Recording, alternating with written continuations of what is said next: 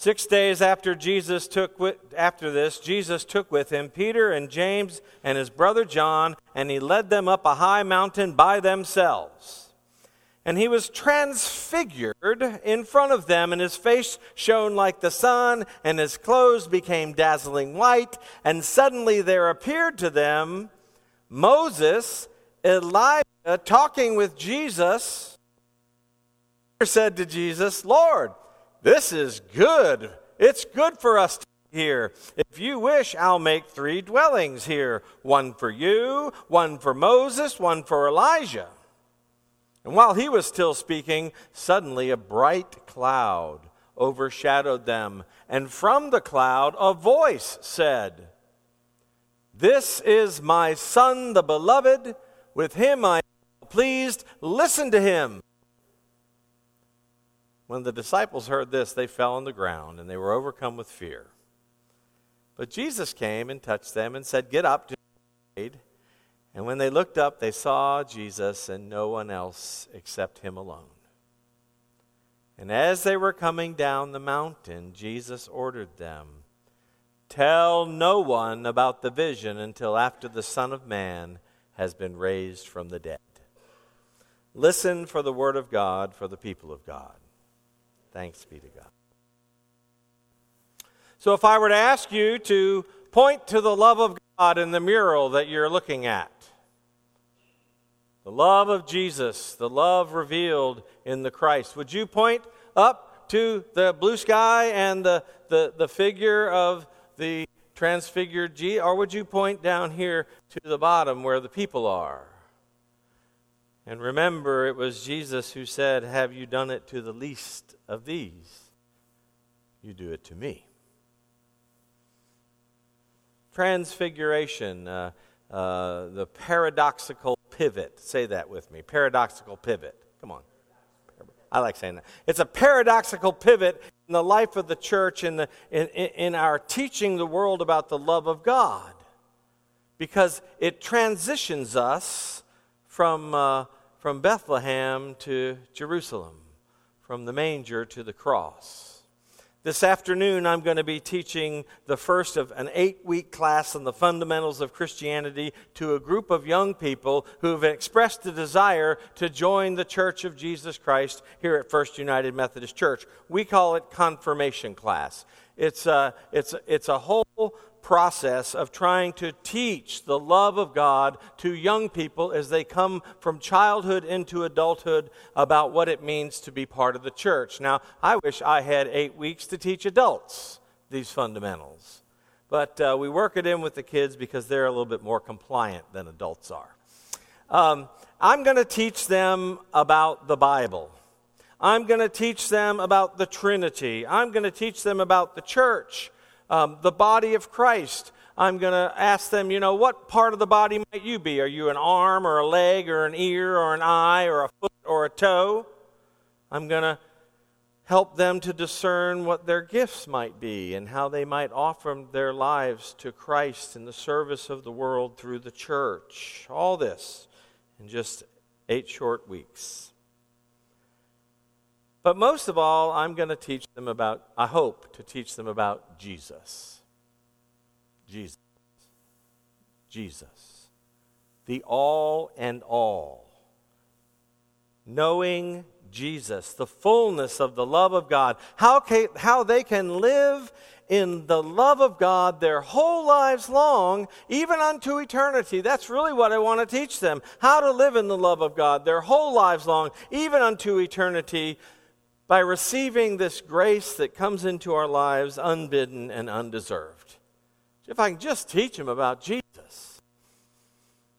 But they've already learned a little bit about Jesus by watching church people, preachers, church leaders, congregants, their parents, their neighbors, their friends, their family. They've learned a lot about Jesus by the people who espouse to be followers of Jesus, and to teach them about this grace. It is no small task, but they're already learning it.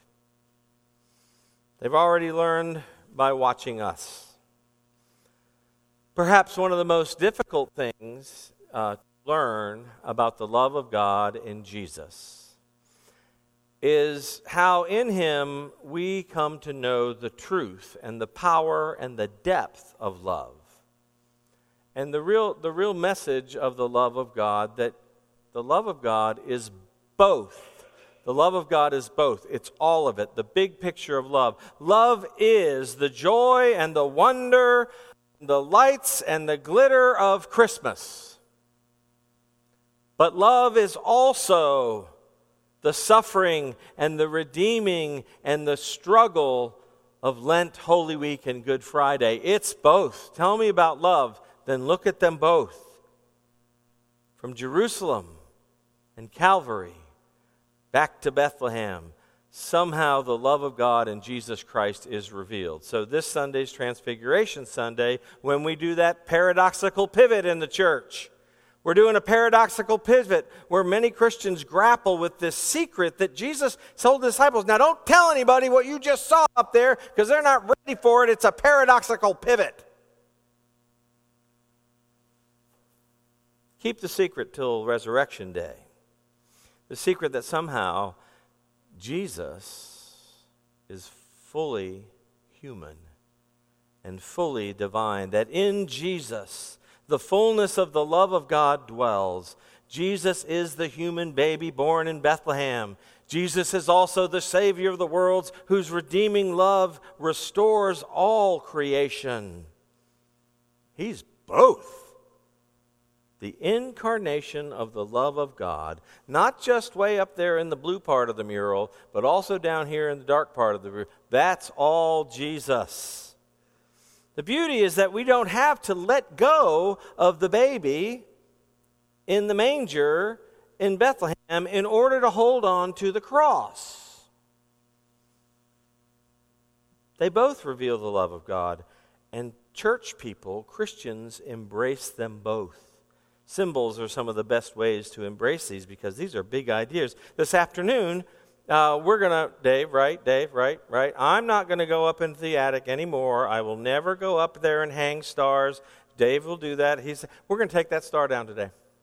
Won't be there. Today we're going to take the star down and we're going to begin lifting up the cross. Oh yes, that other symbol of the love of God in Jesus Christ. The star, that love that comes to us from distances far beyond our fathoming and inspires us to give us hope. And the cross, the love of God close up, right in your grill, that tells us the truth about ourselves, our brokenness, our capacity to do good and evil, and the love of Christ to overcome it. And this is a lot to take in just 8 weeks, especially if you're 13 years old. So we're going to do what we can and trust that God will plant the seeds that need to be planted. The truth is that we are always trying to take in this knowledge of the love of God, the dual nature of Jesus, for you theologians. The Jesus of Christmas and the Jesus of the cross of Calvary that reveals the depth and the breadth of the love of God for this world. And we grapple with that in our lives as Christians, in front of a world that does not get it. You are a peculiar people. You are a people who claim to be love, embodiment of the love of God through Jesus Christ. On Sunday, on Wednesday, we're having Ash Wednesday service, the beginning of Lent. And this is the time where we're going to, if you come, we're going to put a cross on your forehead. And you're going to wear it proudly around, and people will see that you are the people of the cross. What's that all about? You say it's the love of God. A cross? Really? Stars are better. Christmas is better. But not so if you really understand the nature of divine love, the redeeming quality. One thing that I love best about Transfiguration Sunday is how the disciples, namely Peter, when all this happened in front of them, they've been hanging around with Jesus who called them to follow him, right? They're walking around, they're doing all the things with this Jesus. And all of a sudden, this rabbi they've been walking around with is transfigured before their eyes. I mean, I don't understand it. I wasn't there, you weren't there, but apparently something happened. And Peter says, this is awesome. I'm going to put up a tent, one for you and one for Elijah and one for Moses, and we're going to hang out here. We're going to build a church. We're going to have an institution. We're going to make everything right just because we want to. That's what we do. If we get something good where love is revealed, we want to institutionalize it. And Jesus says, well, yeah, that's great. But come with me. And he walks them down into the world with all its brokenness and dysfunction and all the messiness that love really is. And he's basically saying, worship and singing and praises all day long, that's great. And that is love, and that is the wonder of incarnation and Christmas and the lights and the tinsels and the decorations. But the love of God is also in the world, in the brokenness, in the darkness. And you Christians, you weird Christian people, you embrace them both. Come with me, he says. Let love divine become incarnate, not only above in heaven, but down here where the people are. Your families, your churches, your institutions. That's what we do. This week in the news, we heard about a very wonderful institution, the Boy Scouts of America, right? Declaring bankruptcy. Now, here's an institution that is good, is all about love and virtue and what's not good about the Boy Scouts of America? Didn't we just do Boy Scout Sunday? They're going to be here serving dinner tonight. And yet, they're going to go bankrupt because in the midst of that wonderful institution, there are broken people. Yeah. Yep. Today is also Safe Sanctuary Sunday. We're talking about the church, and how in the church, when we walk into the building, we want to enter this loving, caring, safe place and just let the kids run wild, and the older folks who are maybe having memory issues, they get to wander off too, and because it's the church, nothing bad will happen. So Transfiguration Sunday says, no, you can't just stay up in the clouds, where we want to be. And when we build the tent and the institution, we have to be mindful that we're people and there is brokenness. But the love's there too. In fact, the incarnation of the love of God is expressed in how we care for one another. So one of the things that Alex and I want to continue to teach the congregation is when you come to this church in the middle of this city where the doors are sometimes open and people let people in and you're wandering around in the church, be aware of one another. Okay? Yes, it's the church. It's a magic place. It's wonder. But it's also a place where people wander in. So one of the rules that we've asked the congregation to abide by is don't walk around alone. When you see somebody by themselves, I give you permission to say, are you okay? Are you wandering around by your own? Because you need somebody to walk with you. That way we are kind of looking out for each other, okay? And don't be offended if you're walking around alone, putting new candles on the altar, and somebody says, why are you alone? That's love, okay? They're acknowledging that it maybe is a dangerous place in this world, and even in the church, we got to look out for each other. This really is that dual nature of love that Christians proclaim. A God whose love is wonder and incarnate. A God whose love is far off and yet comes down right into the dust with us. In the world that wants to accuse and divide and indict one another, we Christians are the people who say, the love of God connects us to each other in the light and the darkness, in Christmas and Lent. And so we're going to roll out of Christmas and through Epiphany, and we're going to take the star down, and we're going to begin raising the cross as emblematic of our embracing of the fullness of God in Jesus Christ, Son of God and human. And this is the wonder of the Christ. We in the church know how to sing and laugh and praise together in worship. We also know how to weep and grieve and endure together. And thereby the world does look at us And I believe they wonder about love. What kind of love really can do both?